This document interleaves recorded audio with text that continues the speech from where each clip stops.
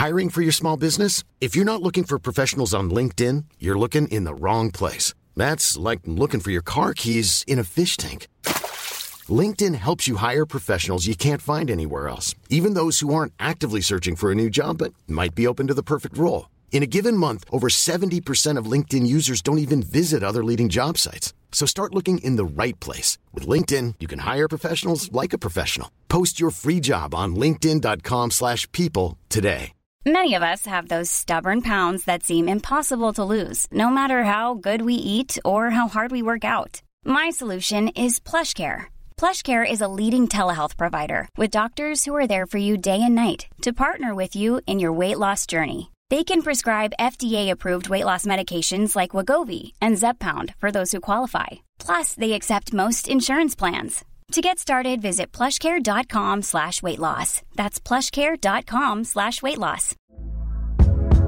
Hey there, it's Michelle Norris. I'm host of a podcast called Your Mama's Kitchen. When I travel, I'm usually looking for a way to find a taste of home when I'm not at home. And one of the things I love to do when I am at home is entertain. And Airbnb allows me to do that. When I was in California recently, I rented a house that had a great kitchen. And when we were sitting around the table, we're all thinking, we're in someone else's house. Someone could be in all of our homes as well. If you have a home, but you're not always at home, you have an Airbnb. Your home might be worth more than you think. Find out how much at airbnb.com/host.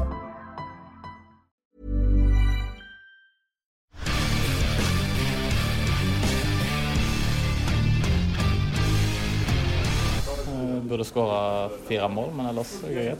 Du burde skåre 4 mål, ja? Ja. Ikke et mindre? Ja. 4 mål? Ja, hadde 4 store sjanser. Ja. Det er ganske sjelden at du setter alle store sjansene dine. Det er klart at det er sjelden, men det burde vært. Det burde vært. Ja. Steinar, du hadde jo Søderlund 1 år i Vard. Ja, litt mer faktisk. Ja. Har det noen gang skjedd at han har satt 4 av 4 sjanser i mål? Han påstår det selv at han burde skåret 4. Ja, men Alexander, vet du, han er egentlig lik noe som han var når jeg trente den, og da var det sånn at han kunne bomme fra åpent mål fra 5 meter, men så kunne han også skyte i mål fra 40 meter. Ja. Så der er han jo litt ennå da. Var det uthenging, Petter, eller var det greit? Nei, altså, det er en liten sneak peek for folk inni. Altså, du hører jo her at det er en journalist som ganske ofte snakker med Alexander Søderlund. Så det er jo litt sånn, det er jo sagt litt i spøk også, men det er klart når han melder 4 mål mot Mjøndalen, da synes jeg, og han i hvert fall har lagt lista for seg selv rimelig høyt da, for det betyr at han skal sette alle sjansene sine, og det gjør han ikke så ofte. Hadde han gjort det, så hadde han ikke spilt på Rosenborg. Ok, den første, han da...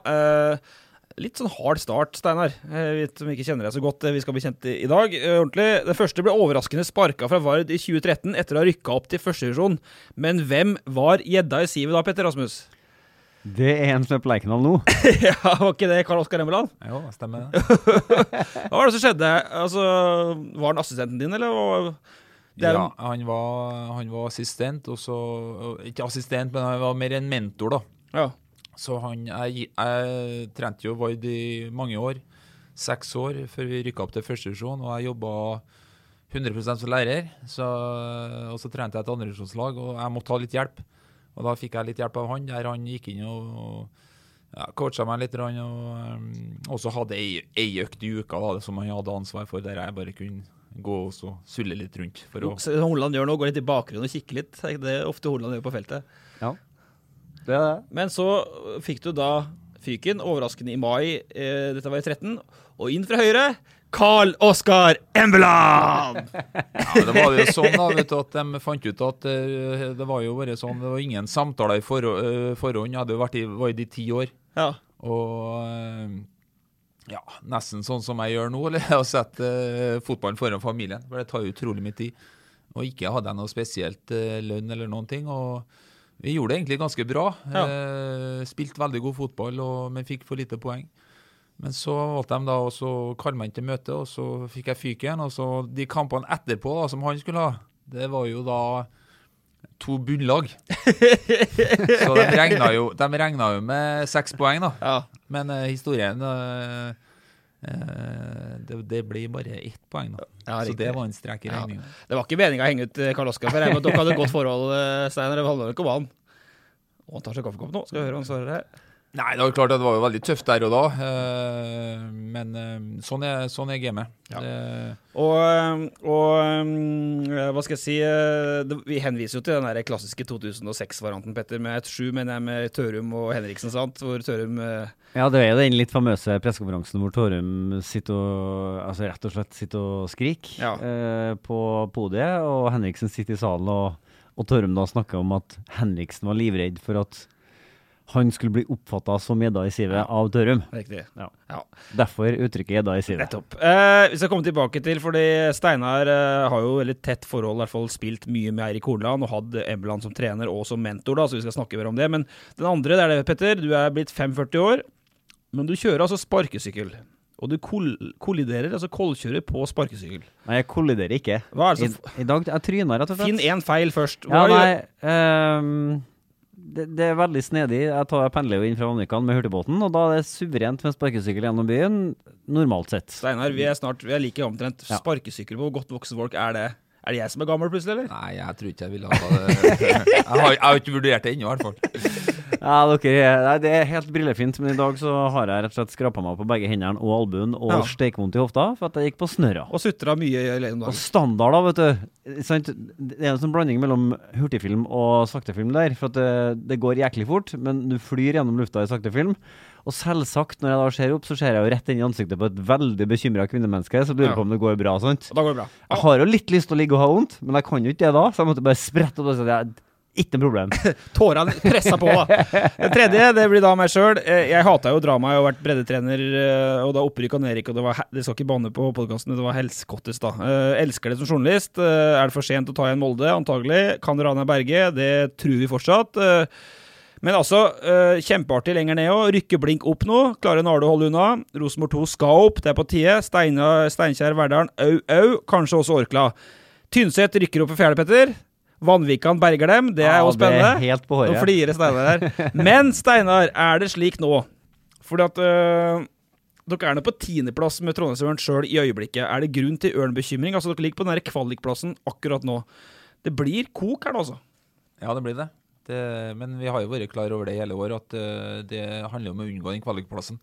Det klart at vi startet sesongen med etter 6 kamper så hadde vi 3 poeng, og da visste vi på at det scenarioet vi må unngå den, og der vi nå, og så blir det jo alltid litt stress når det begynner å bli mindre kamper igjen, men sånn det I fotball, vi får bare jobbe på, så vi sterke I troa. Ok, da skal vi komme ordentlig I gang her, for det var introduksjonen. Vi har vært 2 kritiske spørsmål til Lein I starten her, det jo brutalt nok, men han har rygg til å bære det. Vi skal snakke om storhetstida til Rosenborg, for der var Steinar Lein en sentral del. Var det så sentral? Du var I hvert fall en del av det. Ja, det overdriver å si at jeg var sentral. Ja, men du var noe med. Jeg var noe der. Ja, du var med. Snakke om Horneland Embeland, om Rosenborg-Ørn-samarbeidet, og om Ørn generelt. Men helt først, Petter. Jeg la ut en åpen melding på Twitter før kampen mot Mjøndalen, hvor jeg registrerte at Søder og Mars skulle spille sammen igjen på topp, og det temaet der, det koker. Hvorfor det så betent? Ja, jeg tror kanskje det handler litt om starten til Horneland på sesongen I år, fordi at altså, da han ble innsatt så snakket han om at han skulle spille med midtspiss og 2 kanter, og at de skulle ha 2 indreløpere, og liksom, han ville ikke si 4-3-3, men han tegnet opp et 4-3-3-lag på den første pressekonferansene. Og så de ikke ut som noe 4-3-3-lag etter et kvarters tid omtrent ut I oppkjøringen I vinter, og så startet de også sesongen som et ikke-4-3-3-lag, og så ble det kuvending I pausen mot Stabæk, ikke sant? Og så har han fått stabla på beina en bra serie matcher etter det. Og når den jevne Rosenborg-fans da ser at Rosenborg spiller med 2 midtspisser på laget, så det fryktelig lett å tenke at nå driver han og feiger ut fra det opplegget igjen, og nå har han funnet på noe smart. Og så assosiasjonene til Bentner og Søderlund der, som også ganske ferskt, ikke sant, som funkerte I 1 kamp mot Molde, hvor det var råbra, og så var det bare sorgen etterpå det, som gikk ut over dynamikken I gruppa og alt mulig. Så jeg tror folk, eller mange supportere litt stresset for at det Horneland holder på å teste ut nå, kan på en måte sette kjepper I hjulene for han selv, og for Rosenborg-laget, og for den gode stimen de var inne I. Hva tror du, Steinar, hva synes du om det? Nå det 3 kamper på rad med Søder på høyre og Mars Olsen I midten. Jeg har ikke sett noen av de kampene, men det jo ikke noe nytt i Rosenborg å gjøre det sånn. Nils Arne Eggen gjorde jo det med Røsfeldt og Brattbakk. De spilte litt skjevt, spilte jo 4-3, men egentlig med 2 spisser. Så det som for at det jo det folk... Og så har jo Hornland også, ikke sant? Han sa altså, må ikke komme her. Han har sagt vinger hele veien, og nå plutselig begynte han å si sidespisser, sant? Ja, og så har mange fått med seg. Og så det jo sånn at det sitter jo en publikumsyndling på benken nå i Seid, ikke sant? Så mange har lyst til å se på banen. Det som lett å glemme av at han best på venstre, det samme jo Samuel, ikke sant? Så det litt overbefolket der. Det liksom ikke bare å hive den inn på høyre heller. Og så det faktisk sånn som Hornland også sier, at mange av de alternativene han har på høyre, de skadet. Delanlé skadet igjen. Helland har nettopp vært det, så de ikke 100% matchfit. Og da velger han å bruke Sødlund derfor ikke for det at han nødvendigvis skal trumfe gjennom noen ting som mer ligner på 4-4-2 enn det han holdt på med de siste 2-3 månedene. Ja. Nei, du så ut som du skulle ta ordet, Steinar, men du roer deg ned igjen. Nei, det jo liksom viktig på å se at hva Sødlund gjør egentlig for laget. Altså, det enkelt å se på det når han har ballen, og hvis han misser på et mottak eller i avslutning eller en skåringsmulighet, men som trener så ser du andre kvaliteter som viktige for laget, og det ikke sikkert alle på en måte legger merke til, så det viktig å ha med seg. Altså. Ja, så det som du sier, Petter, det jo ikke snakk om noe formasjonsskifte her, vi har jo ikke noe inntrykk av det, altså Søder lå slik av krittet nå sist, men det jo noe med dynamikken i den gruppa, for at han fikk jo, som du sier, etter en brokete start, så fikk han i hvert fall gruppa veldig med seg på det 4-3-skiftet, ja. Og så begynner han å rokke ved det som veldig kjent, noe som funket godt i sommer, litt annen dynamikk. Kan spillerne begynne å tvile litt igjen, hvis ikke, nå vil jo Lask-kampen kanskje unntaket, for de slo både Mjøndalen og Lillestrøm da. Nei, jeg vet ikke, det har gått for kort tid til å si noen ting om det, og kanskje skal Bjørn Mars Johnsen være her så kort også, at det aldri blir noe problem, men det ligner jo veldig på at han har fått en lovnad om at han skal spille hver eneste kamp, ikke sant? Ja. Kanskje derfor han havnet i Trondheim også, det sa han jo til oss i podcasten nå, at jeg nødt til å spille fotballkamper, det må jeg gjøre over tid, og da har han jo, underforstått så ligger det jo at han har kommet til Trondheim med en lovnad om at han skal få spille fotballkamper over tid. Og da, det var jo noen ting som gikk Odd Skogen sist, forrige midtspiss som fikk utdelt et klippekort. Det funket ikke sånn kjempemessig det da. Men han var her lenger. Men så har vi Eirik Horneland, som knallhard på krav. Spillerne må tåle endringer, og tåle knallharde krav, og de må tåle at det skjer ting i en førsteelver uten at spillerne skal bli forbannet på det. Ja, ja. Og det kjenner du enig med Horneland, han steintøff, han tar ut det beste laget. Altså Petter antyder klippekort der, men det vel ikke sånn det Nei, det ikke han ganske ganske sterk i forhold til det med krav, altså. Han steintøff der, og jeg kjenner jo også litt fra FK Haugesund-tida, der han blant annet ikke ville ha unggutter på trening, for han mente at det da droppet treningene noen prosent i kvalitet, og da kunne det være nok til å ikke vinne neste kamp. Så han ganske sånn kynisk der, og der han god egentlig. Så blir det spennende å se da, gutter, når Mjøndalen nå blir Brann, fordi... Jeg tenker jo at altså, det både Horneland og for så vidt også Søder har stipulert, det at det her en unntakstilstand, ikke sant? At man spiller sånn for at man ønsker å spille med de treene som mest matchfit på topp, ikke nødvendigvis for at man ønsker at Søderlund skal være høyreving, eller eventuelt ønsker at man under falskt flagg skal seile inn en andre midtspiss, ikke sant? Så nå vil det vise da, Pål André Helland sto på sidelinjen sist og skulle bli byttet inn, ja. Bare rakk det ikke helt på tampen, og nå har han trent i 2 uker, nå har han alternativ på høyrekanten, Akintola kommer tilbake etter brannkampen, nå først får vi jo svaret på hva det faktisk han holder på med, og om det noen ting han holder på med, nær sagt. Ja, og så kan jeg kaste ut en liten, ikke brannfakkel, men grunnen til at nå fikk jo Aasen og Tronsen veldig ros etter kampen sist, ja. Plutselig satt innløpebevegelsene bedre enn på lenge. Altså folk, nå så ikke du Mjøndalen-kampen, Steinar, men folk var jo utrolig opptatt av at Rosenborg ikke underholdt nok denne her også, dem som på sosiale medier, men Rosenborg spilte 70 minutter mot etablert forsvar hele første 70, og det klarte de bra, og det var mye på grunn av innløpebevegelsene som gikk. Tronsen gikk, Aasen gikk, og ble spilt i riktig rommet. Den venstre siden begynner å se veldig spennende ut med Melding, Aasen og Adrik Benro, men det jo litt fordi at Søderlund han i hvert fall en ving, som ikke kanskje er ving, da, så holdt den i hvert fall bredden hele tiden, da. Ja, og da lagde den rom for Trondsen. Men det ser ut som fotballverden har gått såpass videre at jeg er ikke sikker på om Rosenborg kommer unna med å spille skjevt, sånn som man gjør i 4-3 nå med 2 spisser. For at, hvem er det som skal slå innleggene til Mars Johnsen? Det ser ut som det er så lett for Mjøndalen. Han kan bare konse på ei side, ikke sant? Så vet de at på andre siden det kommer ikke til å legge derfra. Sånn at man har blitt veldig sånn endimensjonal på en måte, og da blir det mye lettere å forsvare seg mot det. Mars hadde jo ingen passninger, han fikk jo han hadde ingenting å jobbe med mot Mjøndalen. Og da ser jo han jo ut som en dårlig fotballspiller, sant? Men så skulle vi snakke mye med Steiner om det her, så spiller jo ikke du helt sånn da. Du spiller jo 4-2-3-1 i Ørn. Hvorfor, altså, nå har du kommer fra Rosenborg selv, det systemet, og Byåsen og Kolstad og hele 4-3. Du har sikkert døpt til 4-3, og så sier du til og med at du spilte mye 4-3 under Embeland i Vard, men hvorfor er det litt sånn annen diskusjon for deg som spiller med en 10er og 2 sittende i 4-2-3-1? Altså det er jo, for meg er det litt sånn at jeg ser litt hva jeg har i spillergruppa. Og når jeg kommer til Ørn så ser jeg at jeg har de og de spillerne, og da kan det være mer fornuftig for meg å spille på den måten. Jeg har kanskje liksom for få rene vinger til å spille 4-3, men jeg har veldig mange gode ballspillere, og da velger jeg å gjøre det på den måten. Og for meg kunne jeg gjerne spilt 4-3, men akkurat nå så tror jeg det passer Ørn best da, med det materialet de har.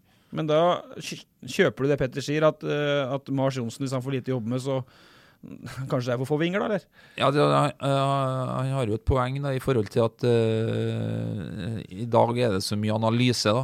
Man forbereder seg så godt både på eget spill og på motstanderens spill, så de er så godt forberedt, så da blir det på en måte mye enklere å ta ut spillet til motstanderen hvis de på en måte gjør det på en sånn måte, hvis de på en måte blir angripende i siden for eksempel. Ja, så vi får nå se noe mot Brann, og vi tenkte vi skulle snakke litt om Brann, men det skulle vi bare si at det gidder vi ikke. Nei, men vi kan ta litt mer, for det er interessant å snakke med Horneland etter kampen også. Det er jo sånn at når jeg sitter og har en chat under kampen, så er det helt umulig å ikke la seg påvirke av alle de innspillene som kommer underveis i kampen. Så når han da etter kampen, først så sier Vegard Hansen, Mjøndalen-treneren, han sier at ja, vi har akkurat spilt en kamp mot det som sannsynligvis er Norges beste lag i øyeblikket, når han snakket om Rosenborg. Og så kommer Horneland ut og er egentlig kjempefornøyd med den første timen. Og da kjenner jeg at da må jeg liksom ta en fot i bakken og tenke, har jeg sett en annen fotballkamp enn dem? Og har jeg jo sagt før, jeg er ikke noen fotballekspert og kan aldri utfordre Horneland på det fotballfaglige når det gjelder en fotballkamp. Men underholdningsverdien kan jeg være med å diskutere. Og for meg var ikke underholdningsverdien mot Mjøndalen god nok. Bekymringsfullt for Rosenborg. Jeg er ikke sikker på om underholdningsverdien var god nok for å fylle opp Lerkendal heller mot Brann. Men hva skal han da kreve, tenker jeg? Altså, det var 70 minutter mot etablert forsvar, skapte 6-7 målsjanser, Åsen hadde 2 store, det var en kjempe Hedenstad kunne skåre, og det, som du sier, Sørlund han sier selv at han burde skåre 4, hvis du teller opp det, så er det nesten 2-sifret antall sjanser på en bortebane. Ja, men du lever ikke av ting du kunne kanskje ha fått til. Du lever jo det du faktisk skårer. Ja, men la oss si at du skaper 10 sjanser og skårer 4 mål, da blir du fullt på Lerkendal, men skårer 2 mål, så er det ikke bra nok da. Hva tenker du, Steinar? Nei, det som jeg har skjedd av Rosenborg, så er det jo dere angrepsspillet som de kampene jeg har sett av, jeg har ikke sett så mye i det siste, det er jo at de har egentlig logget lavt og på en måte fått strukturert seg godt og på en måte vunnet kamper på det, men altså det etablerte angrepsspillet har ikke vært godt nok, og så ser man kanskje at man er i ferd med å bygge noe der, og det tar litt lengre tid da. Selv om både mye av det som er i 4-3, og det er kjent for veldig mange av dem i Rosenborg, så krever det ganske mye arbeid for oss å få til et godt angrepsspill, og det er jo et krav i Trondheim og Trøndelag, det.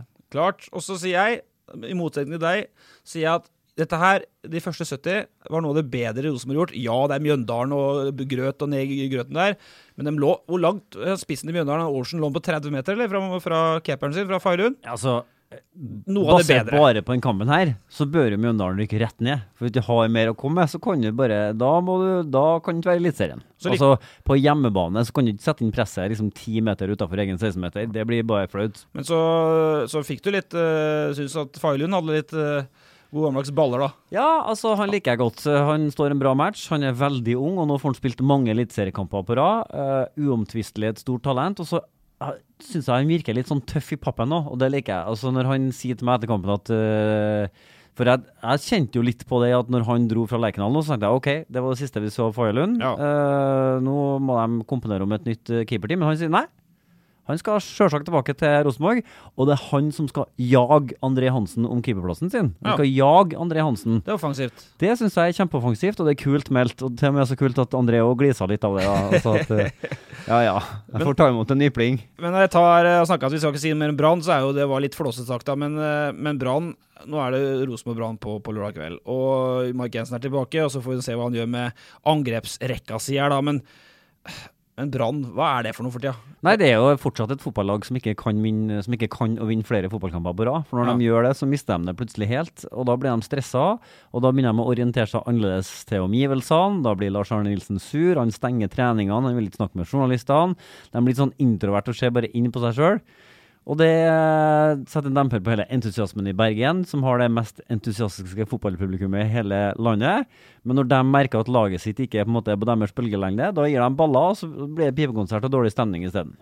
Det jo litt sånn med Brann også da. Jeg var jo i Ulsteinvik og var assistenttrener og spillerutvikler i Hødd, og da møtte vi jo Brann i første divisjon, og slo dem 3-0 hjemme og 2-1 på bortebane. Men så rykker Brann opp det året, og så har de da også da begynt med den defensive strukturen og vunnet kamper på å være godt organisert. Men så har de problemer med å komme lenger da, fordi at de får ikke utviklet det offensive spillet sitt. Nei. Så derfor på en måte de der de nå da. Det jo kjedelig å se på. Ja, det jo det, og det jo klart at det jo både litt av problemet i norsk fotball da, at vi kanskje mangler noe i de fasene der, vi mangler noe ferdigheter og forståelse for oss å på å løse det bedre. Ja, men også stengte treninger.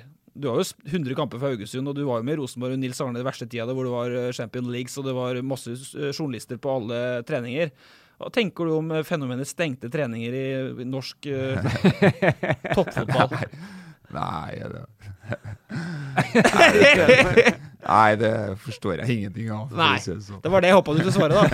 For der jo Horneland nå vært tydelig, Petter, og vi har jo en diskusjon det var jo en stor diskusjon, vi skal ikke snakke om journalistikk, men det handler ikke om at det kommer folk å se på sånn publikumsmessig som at vi journalistene her, men det var en diskusjon i Stavanger med Viking som gjenga et lag, og det var fullt kaos sant, med Bjarne Berntsen og sånt. Ja. Der Horneland svært tydelig, det dere ser. Det må dere bare skrive. Jeg gir noe baller. Enn så lenge. Vi har jo en løpende diskusjon med enhver Rosenborg-trener om hvordan blir man preget av jobben. Det har vi også hatt en diskusjon med Erik Horneland om, og han sier at på tørre møkka, ingenting skal skje med meg. Vi får nå se da hvordan Befriende foreløpig da. Befriende foreløpig, absolutt. Og så i og med at Brann har vært såpass grå i siste, så lar vi det bare være, og så går vi bare kjapt for Men bare et lite innsmett. Det solgt bare ca. 10 000 billetter til den kampen enn så lenge. Og uansett hvor ræva Brann så jo det en match som fortjener litt feta rammen på Lerkendal. Lørdag klokka 8 krise. Men du se Sagosten spille håndball først, eller det derfor? Vet ikke. Nei. Men Ola Brynildsen, vi skal ta 2 ord med han før vi går over til mer leinorientert tankegang her, fordi du kjenner jo pappaen hans. Hvordan kunne du unngå å vite at han var på vei til Rosenborg, eller at Rosenborg ønsket han? Hva som foregår? Ja, nå var det langt på jordet. Altså, jeg har en fortid i P4. Og da jeg jobbet i P4, så mistet P4 konsesjonen sin til Kanal 4, heter de vel? Ja. Og da var Rune Brynildsen sjef i P4, og jeg satt faktisk og hadde direktesendinger i det Valjer Svarstad Høgland på pressekonferansen sa, og konsesjonen går til Kanal 4! Og da var det flere kasser med champagne som var på vei opp på bordet, liksom på redaksjonslokalet vårt, som bare brått ble sendt ned igjen. Burde kjørt gravøl da. Og Brynildsen meldte at Valjer hadde vært for langt inn i medisinskapet sitt, og greier. Gjorde det på radioen til deg? Ja. Oi. Men jeg kjenner jo han ikke. Nei, ok. Så nå tuller du. Men det sønnen hans. Det sønnen hans. Ja. Ok, og da har vi en diskusjon igjen vi har jo en stor diskusjon på privatlag i Trondheim. Mistenker jo at denne sønnen har gå videre, tror jeg, før du snakker for mye. Nå var du på vei en plass, så da må vi trekke pusten, og så går vi litt videre. Men det en bra spiller og spennende. Han har hatt godt med betalte trenere opp gjennom Møfall. Det skal bli interessant å se hvor han eventuelt skal brukes i Rosenborg, hvis de henter han. Men Steinar, du spilte, nå har jeg bare rundt regnet, du spilte ca. 100 kamper sammen med Erik Horneland i Haugesund og Vard. Litt på midtbanen og litt i forsvaret, spilte litt i forsvaret. Og du hadde Carl Oskar Embeland som trener i Vard, og han var, som du sa innledningsvis her, også mentoren din i Vard. Hvordan forhold har du til de 2 gutta der? Jeg har jo ikke noe sånn spesiell kontakt med dem, selv om vi på en måte i samme by, men vi snakker jo sammen på at når vi møtes, og det jo to veldig flinke fotballfolk da. De veldig sånn kunnskapsrik. Ja, men for vi snakket med deg i januar da den ble ansatt, og da var du veldig positiv både med tanke på spillestil og med tanke på huene til guttene. Du sa at Hornland kunne være gal omtrent som lagkamerat, altså i positiv forstand som vinnerskalle da. Ja, han var jo det. Vi spilte jo litt i FK Haugesund, spilte vi ikke så mye sammen. I Eliteserien i 2000 så var han på lån fra Vard Haugesund, og da spilte vi på midtbanen sammen, jeg og han. Så vi fant jo fort tonen, for vi hadde jo egentlig litt samme hode da. Kling gal begge to? Ja, egentlig på banen. Jeg en beskjeden mann utenfor, men på banen så var det en annen personlighet. Ja. Men vi spilte mye sammen i Vard Haugesund, i andre divisjon og første divisjon, og han har spilt midtstopper, verdens tregeste midtstopper, men med et godt fotballhode da, og vi kalte den bare Play Me, for han skulle alltid ha ballen, uansett på en måte hvor trangt det var. Ja, Play Me, altså han var en veldig spillende midtstopper. Og var sånn i forhold til der også, som spiller da, sett krav til lagkameratene og få de andre med seg, og ga beskjed når de ikke gjorde jobben sin, og så han har tatt med seg mye av det da, inn i treneryrket.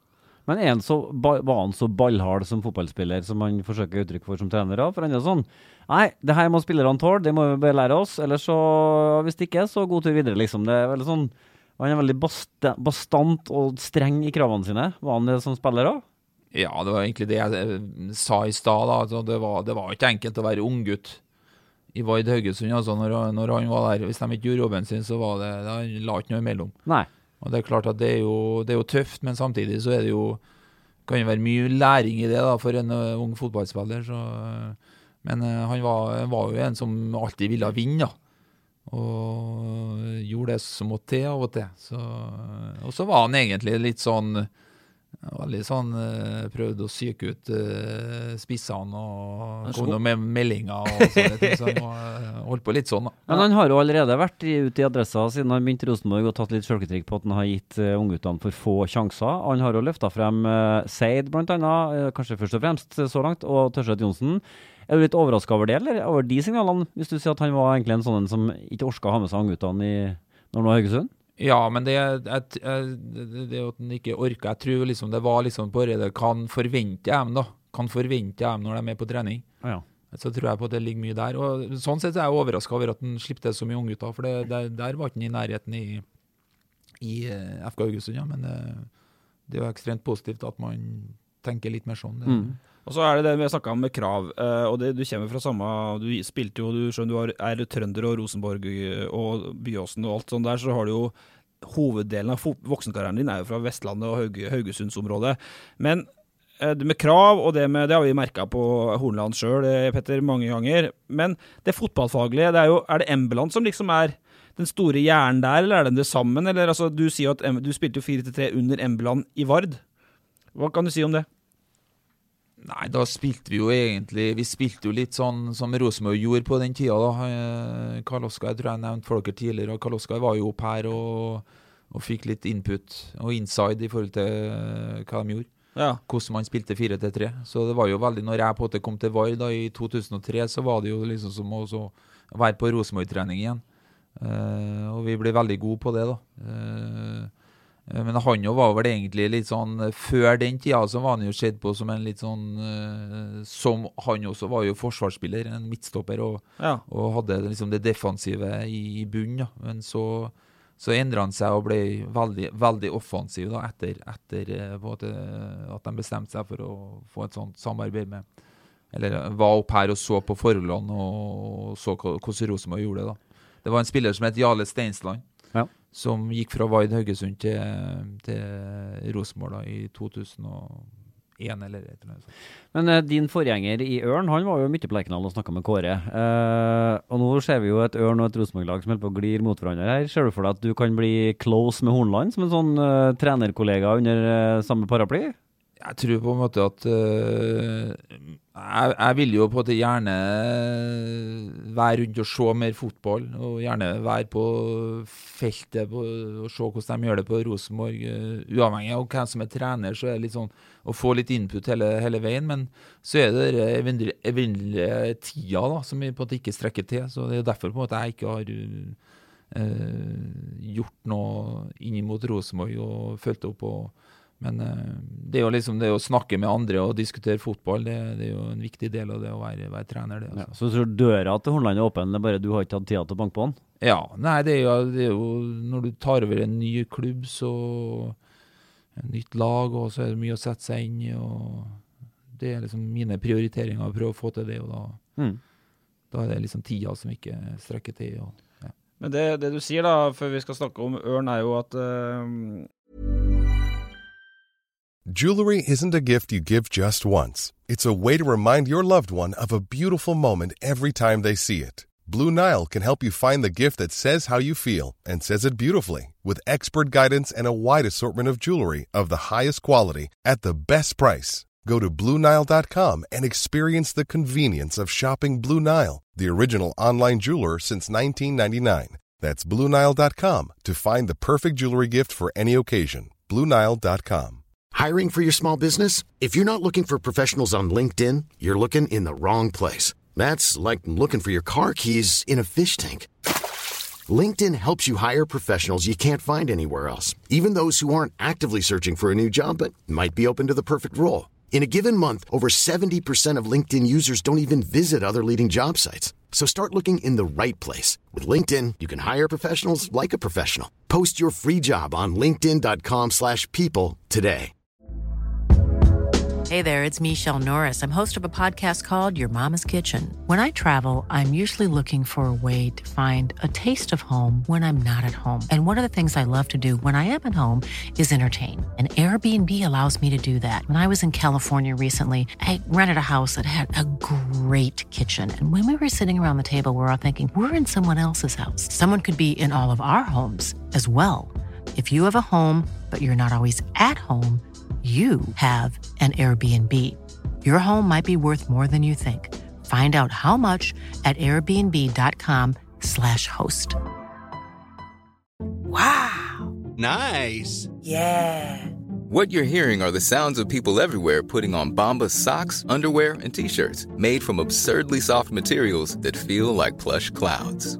Yeah, that plush. And the best part? For every item you purchase, Bombas donates another to someone facing homelessness. Bombas. Big comfort for everyone. Go to bombas.com/ACAST and use code ACAST for 20% off your first purchase. That's bombas.com/ACAST. Code ACAST.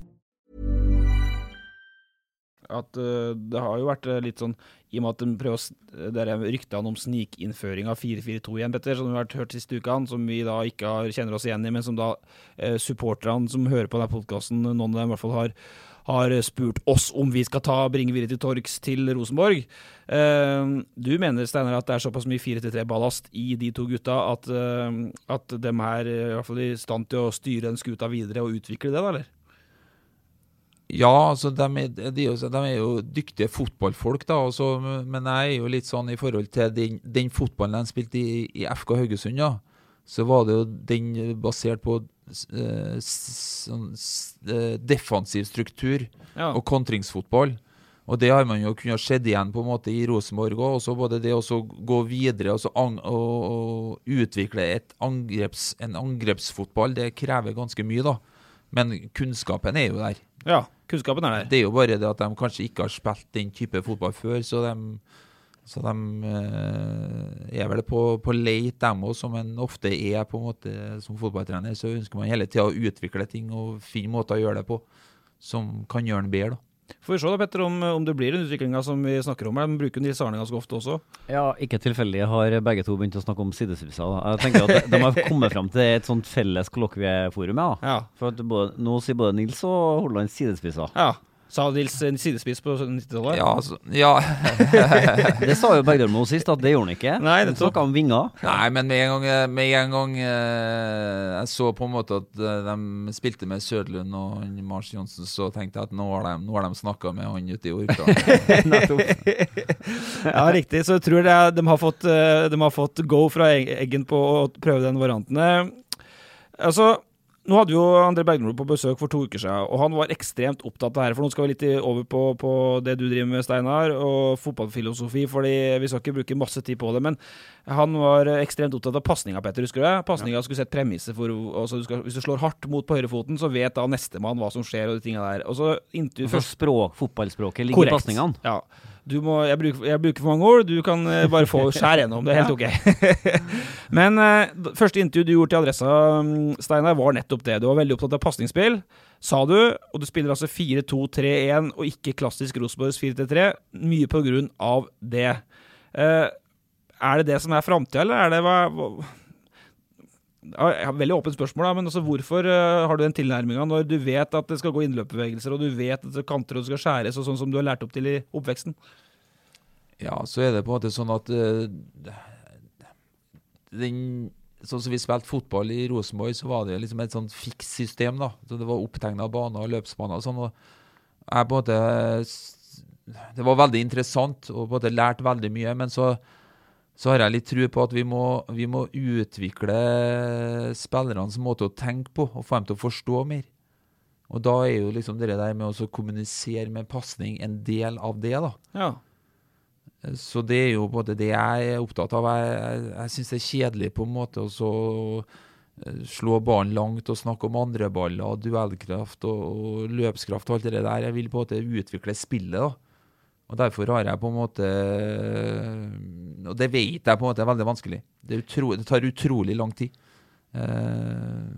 Men det å utvikle spillerens måte å tenke på, da, å tenke fotball og forstå mer det synes jeg er interessant da. Litt Bergdølmosk her da, Petter. Absolutt. Er det lettere eller vanskeligere å gjøre det med jenter? Og da snakker jeg ikke om ferdighetsnivået, men det å på en måte få utviklet et språk gjennom hvordan man leverer ball? Jeg tror nok altså jentene er veldig, veldig lojale. De er veldig sånn at de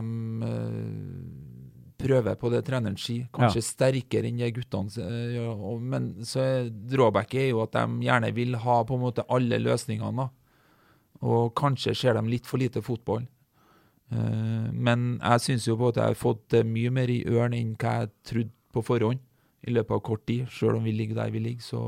Men er det da litt konsekvensen av at dere ligger der dere ligger da? For at, altså, husk på at du tok over et Ørn som ble nummer 10 i fjor også, så det er ikke noe sånn sjokk at Ørn er der de er, men kunne dere ligge høyere opp på tabellen hvis du hadde gnudd på med fast forward-fotball og klassiske dyder her? Ja, det har jeg både, spørsmålet har jeg stilt meg selv, men på kort sikt så kunne jeg gitt resultater da. Tror jeg. Det kan hende at vi kunne hatt flere poeng, men på lang sikt så har jeg tro på det vi holder på med. Ja. Så, ja. Nå skal jeg få et litt bra spørsmål, for at, altså, det som et bakteppe her, det er jo at alle nå forventer at Trondheimsøren blir Rosenborg, ikke sant? Vi er ikke der ennå, men det kommer til å bli sånn. Rett rundt hjørnet. Kan da laget ditt fortsette å spille 4-2-3, eller må du også da spille 4-3-3? Nå er jeg spent, ja. Nei, det tror jeg går fint. Det er jo stallordre i Rosenborg på en måte, her spiller vi 4-3-3, og hvis du blir Rosenborg, da kan du ikke begynne å kødde opp det. Nei, da må jeg bare gjøre det da. Gjøre det beste ut da. Bare høre etter. Da må du gå til Koteng og si, du må kjøpe meg, da mangler jeg noen spillere. Ja, nei, men jeg tror på en måte det at jeg tror jo på at Rosenborg kunne ha spilt en annen formasjon, men da må de på en måte ha de riktige type spillerne. Så jeg tror ikke på en måte det er formålet med et sånt samarbeid da. Jeg tror på en måte at det er helt andre ting som er mye viktigere enn akkurat å snakke om formasjon. Et annet spørsmål i samme leia. Ja, det her har jeg ventet på, for det snakket om før podcasten. Ja, for du kan jo bli historisk, sant? Du kan bli tidenes første dametrener i Rosenborg. Men enn om dere rykker ned på forhånd nå? Kan du risikere å få sparken før du blir Rosenborgs første dametrener? Ja. Ja, du kan det, sant? Nei, ja, men du tenker jo ikke sånn. Du tenker jo ikke sånn på en måte at du... Jeg ser jo på det vi har fått til. hva som har blitt bedre I forhold til I fjor. Ja, vi har jo på en måte strukturert opp, vi spiller på en måte bedre fotball, men vi for dårlige vi også I den siste fasen da, med å skåre mål og skape nok sjanser. Så jeg jobber på og gjør så godt jeg kan hele tiden, så rykker vi ikke ned. Nei, for det er jo litt spennende, kjenner jeg. Ja. Hva har det å si for hele prosjektet hvis Trondheimsøren skal rykke ned? Jeg sier ikke gannet på at de skal gjøre det, men er det fortsatt like selvsagt at Trondheimsøren da blir Rosenborg innen en så kort tidshorisont som det snakkes om her? Ja, og dette her har vel vært litt innom overfor Koteng selv også, for han jo styreleder. Det litt vanskelig å vite hva... Altså, vi må snakke med Ørnledelsen og Slettestør og Co. om det, men vi prøvde å utfordre Koteng på det I dag. Han var ikke så ivrig på å snakke akkurat I dag. Han måtte tenke, det skal vel jobbes frem til desember før de... Han har sagt det han skal si om det samarbeidet foreløpig, fikk vi inntrykk av. Ja, men vi har ikke spurt deg om det. Hvor god synes du ideen sånn I bunnen her?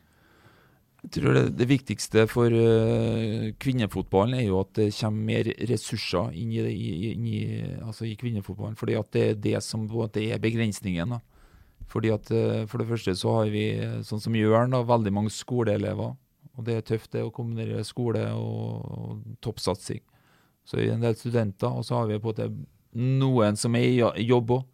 Det å på en måte få på en måte litt mer ressurser, slik at de kan få litt mer betalt, jobbe litt mindre, bedre tid til restitusjon, mer tid til trening, og så videre, og så videre. Det det som på en måte skal til, da.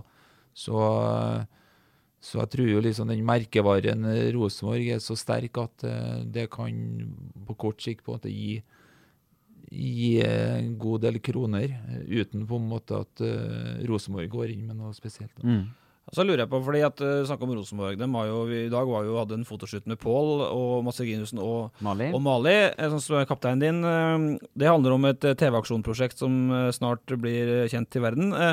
Men da hadde Paul fri I dag. Han trente litt selvsagt, og de har en uke som de egentlig går rundt og veldig styrt av hva Hornland og Hembeland sier de skal møte opp og ikke møte opp på. Og så har du Ranheim som begynner å har litt flere proffdager I uka, 2 kanskje.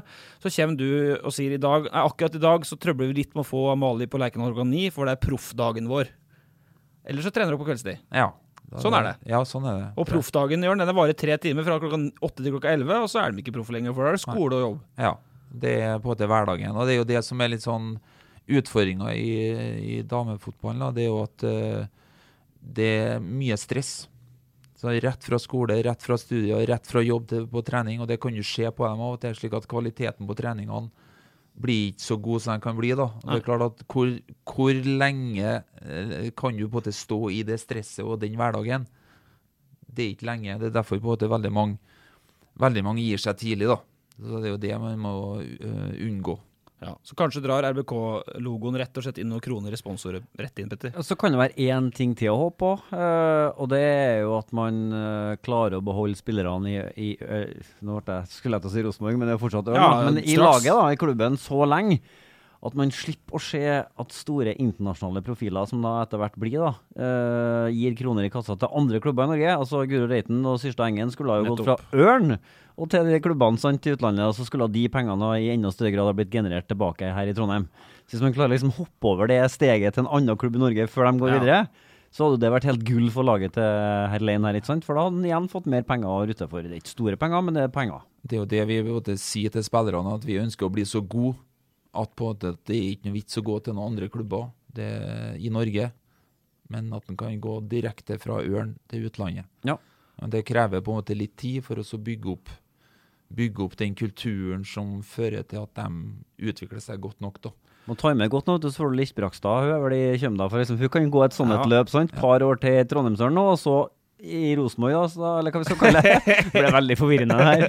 Men I hvert fall da, fra herfra og ut I store utland. Men så det nå en kjensgjerning at utgangspunktet var som det var, og du kom I januar med det du hadde, og nå jo, apropos Liss Brakstad som hadde en kjempesesong, hun skadet, og det samme vel Sunde I forsvarsrekka di. Dere nummer 10, og det ikke slik at en 10. plass og en kvalik, da møter dere ikke noe grøt fra så I Obos-ligaen, at du kan risikere å møte et lag som blir nummer 6, altså hvis Ranheim blir kvalik I Eliteserien, du møter et lag som blir nummer 6 I Obos. Ja. Sånn det ikke hos Lein, de møter vinneren, for serien skal ned til 10 lag, så dere møter antageligvis Fløya, et Fløya dere slo så vidt 3-2 I cupen I juli. Det ikke gitt der, altså. Nå det worst case scenario. Dere har fine hjemmekamper, så det kan gå helt fint, og det håper vi selvfølgelig at det gjør også. Så ikke så må du tilbake til Høglandet. Men det en intens høst der. Ja, det det. Og det viktig på en måte å være klar over på en måte realitetene. Og ikke på en måte si at nei, vi kan ikke rykke ned, vi. Du må på en måte innse på en måte hvor du og så må du jobbe derifra. Og så det om å unngå på en måte ikke bli stresset, men på en måte ha trua på det du holder på med, og det jeg ganske klar på. Ja. Jeg står på mitt, og så må vi hele tiden se hvor det vi kan på en måte justere for å få de poengene vi trenger. Og det klart at nå har vi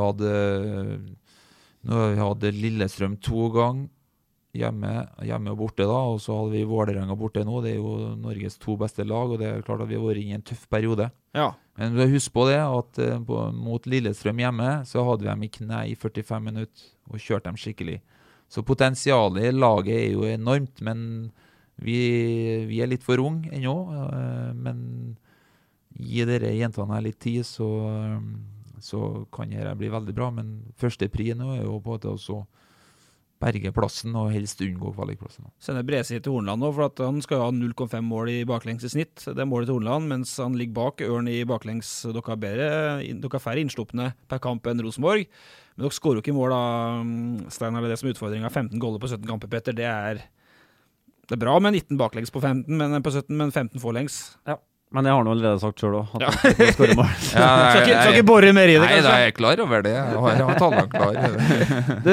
Du startet jo med å si, Ole, at vi i dag har besøk av en som var en del av storhetstida til Rosenborg. Yep. Det jo sant det, men samtidig, når vi hadde Bergdølmo her, så fortalte han historien om at han ble gratulert med en plass i starthelveren etter den første treningskampen i Abra, midt på vinteren. Januar 97. Ja, for at Nils Arne startet alltid med det laget som han så for seg skulle starte serien i den første treningskampen på vinteren.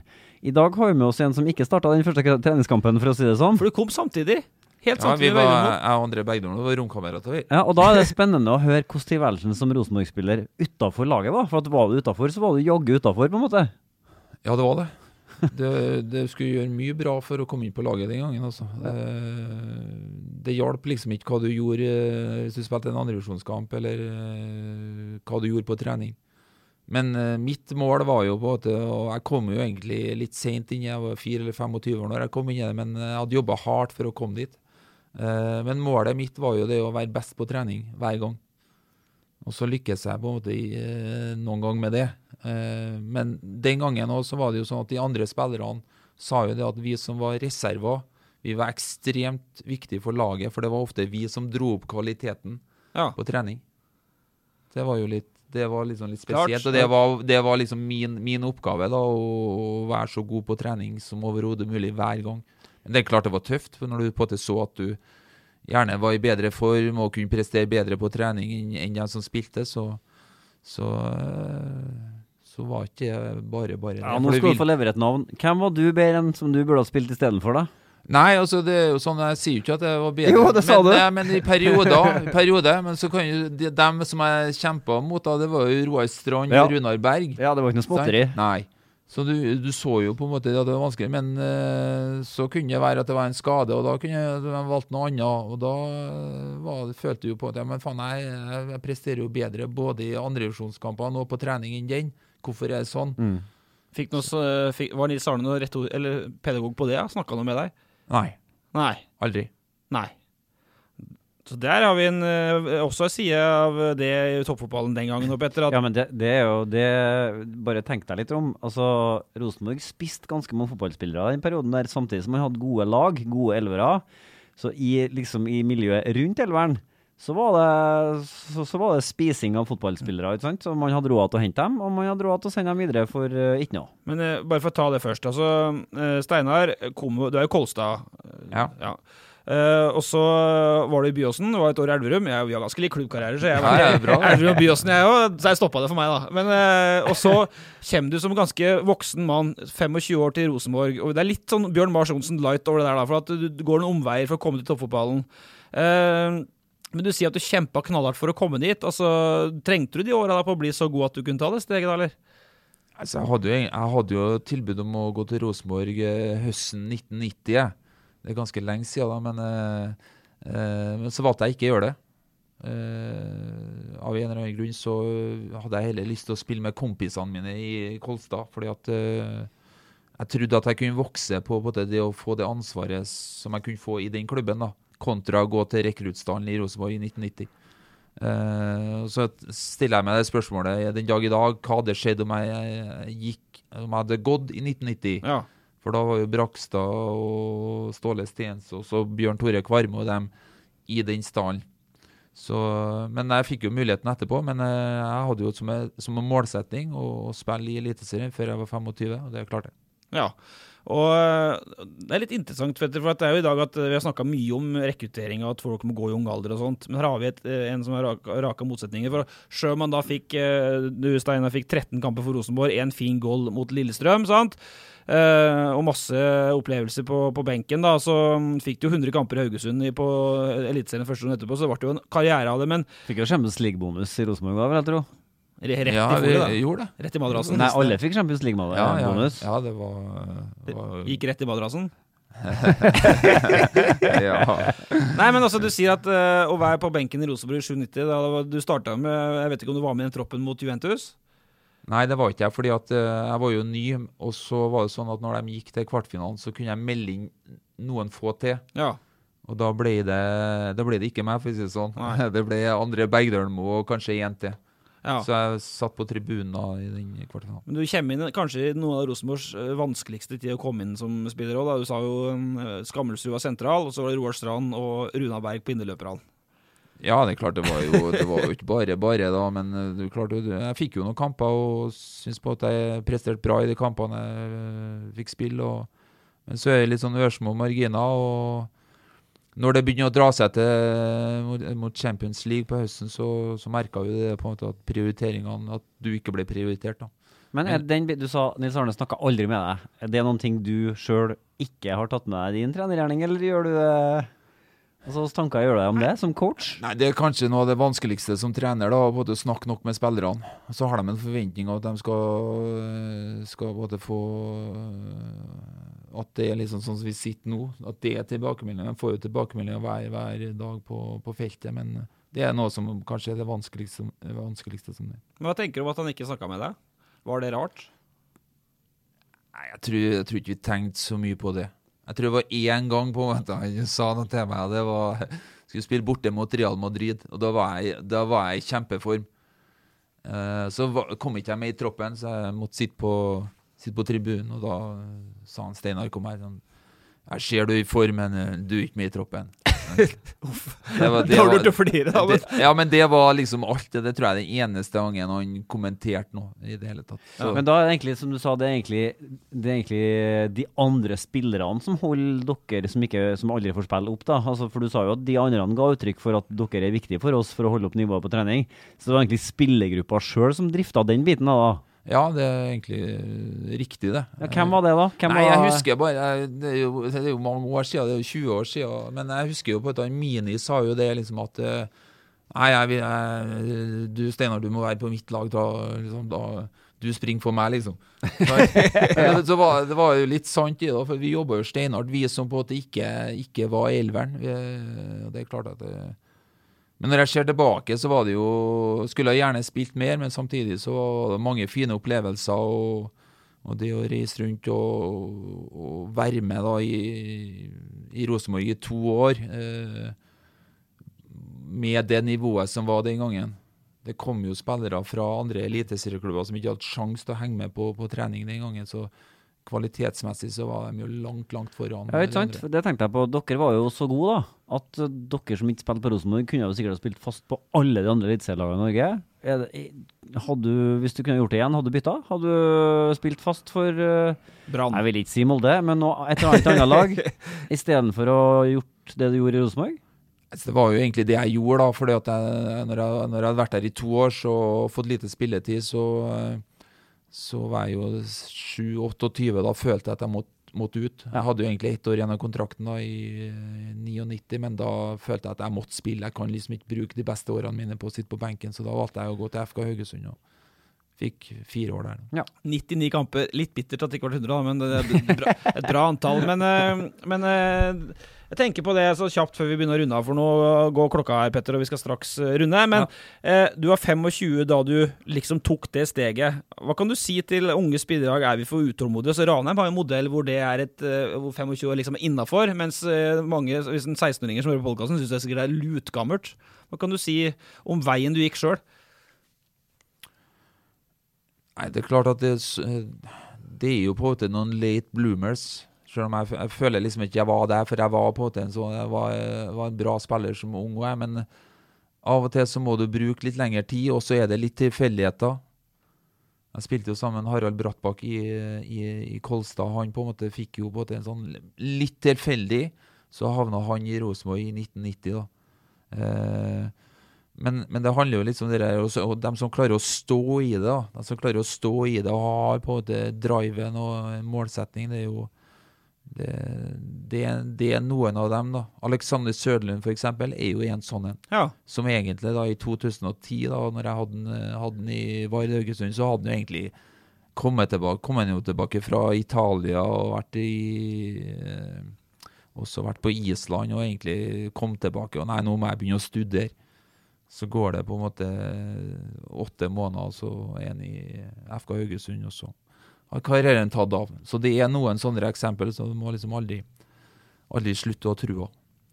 Steinar Lein som berget karrieren til Søderlund, hørte jeg? Ja, omtrent. Nei, men... Ja, men det er jo soleklart.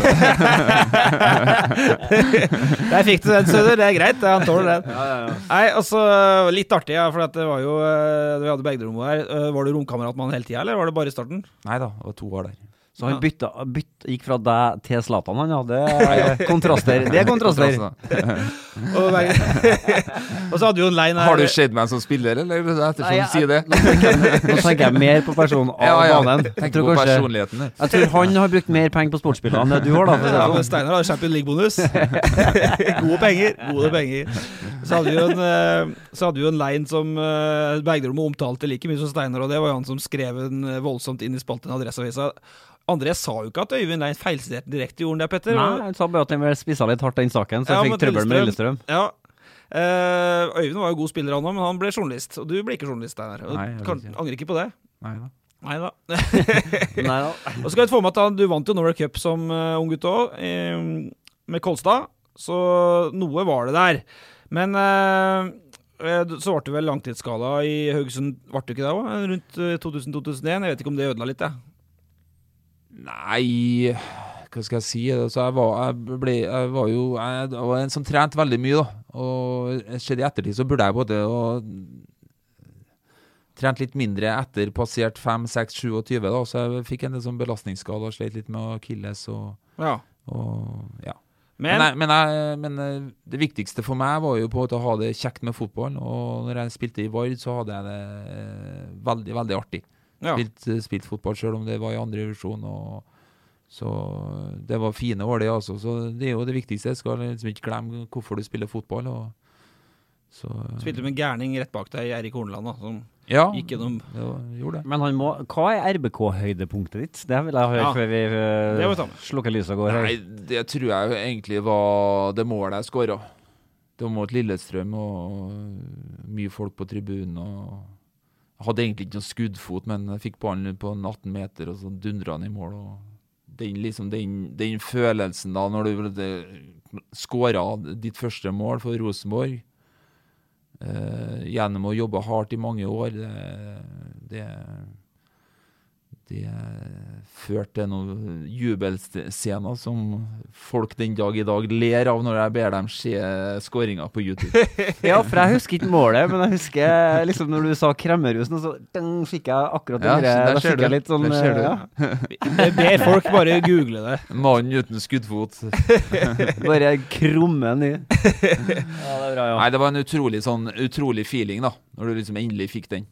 Det var vel med noen Champions League-stropper, og så fikk oppleve litt. Jeg har jo en kompis som heter Ole Johan Singsdal, som fikk varme opp på Vestfallen, og det er det største han har opplevd da. Nei, jeg var jo sånn, jeg var jo ofte i troppen, men vi spilte mot Galatasaray borte, og vi lå under 1-0, og det var i 98. Og Trond Sollid sendte meg til oppvarming, og jeg hadde håpet. Så akkurat i det jeg på en måte begynte å varme opp, så kom 2-0 og 3-0, og så var det slutt. Du var en scoring unna å få komme inn på der, Steinar. Nei, ja, men det er strålende at du deler litt om det. Vi rakk ikke da, og det beklager vi, men vi rakk ikke snakke mye om Ranheim fram Larvik, Petter, for det er jo et tema her. De skal faktisk ha åpent mål mot cupfinalen, Petter. Ja, I hvert fall tilnærmet åpent mål. Men så er det jo ikke et Ranheim-lag som det oser selvtillit av om dagen, når de får et mål på 2 minutter på overtid mot Bodø/Glimt etter å ha spilt en heroisk kamp, så er det dårlige tegn rett og slett for de blå I fjæra. Men det hadde jo vært helt konge med cupfinale, så vi ganner jo maks på at de skal jo slå fram Larvik. Klart de skal de være litt heldige I trekning av semien, og så blir det Ullevål. Det har vært kult, det. Ja, det har vært kjempekult. Det har rett og slett vært kjempekult. Og så et lite, bare kjapt, altså Stjørdalsblink også. Steinar, jeg vet ikke om du følger med, men Fredrikstad nå 6 poeng bak, og de har god kontroll på Kvikkhallen. Det imponerende hvis de går opp nå. Det Ranheim 2 da, med 5-6 Ranheim-gubb, men lell. Ja, det det. Jeg leser jo tabellen, og det klart at det er jo sånn Fredrikstad, de satser dem. Og de satser. Det å få opp et lag I første divisjon fra Trøndelag, det kan være fint det. Vi startet litt med en liten tis. Vi bare sluttfører den, Ole, for at det vi så snakket om den fotoshooten, det handler om fotball for TV-aksjon. Ja. Og der skal også laget til Steinar være en del av, for det altså Rosenborg mot Ranheim mot Trondheimsøren, samtidig på en bane med 3 mål. Ja. Har dere hatt noe særlig lagmøter på taktikken inn mot matchen her, Steinar? Nei, vi har ikke. Vi har nok med oss å ha taktikk inn mot våre seriekamper. Mot vanlig 2 mål! Men det klart at det litt artig variant det, så det blir spennende. Det altså formålet med hele kampen å skape oppmerksomhet rundt TV-aksjonen og sørge for at det blir nok bøssebærere, Børsebærere, du skal I skogen I morgen. Ikke børsebærere, bøssebærere. Og kampen den 9. oktober klokka 3 på Koteng Arena. Sendingen vår på adressa nå starter 2:30, og vi sender Ruborake live. Da blir det... Vi har ikke koll på reglene ennå, men vi er ikke helt sikre på hvordan reglene skal være. Hvem skårer når, I hvilket mål? Vi får se. Steinar kommer vi på torsdagen og besøker deg på Koteng Arena for å gjøre en lagen forhånds. Da skal du ha taktikken klar til den gangen. Da skal du ta tavle og sånt, og gå gjennom oss. Tusen hjertelig takk for besøket. Petter, du må ha deg I skogen og skyte elg. Yep. Få liksom roane litt før neste uke. Ja, og vi snakkes. Ja.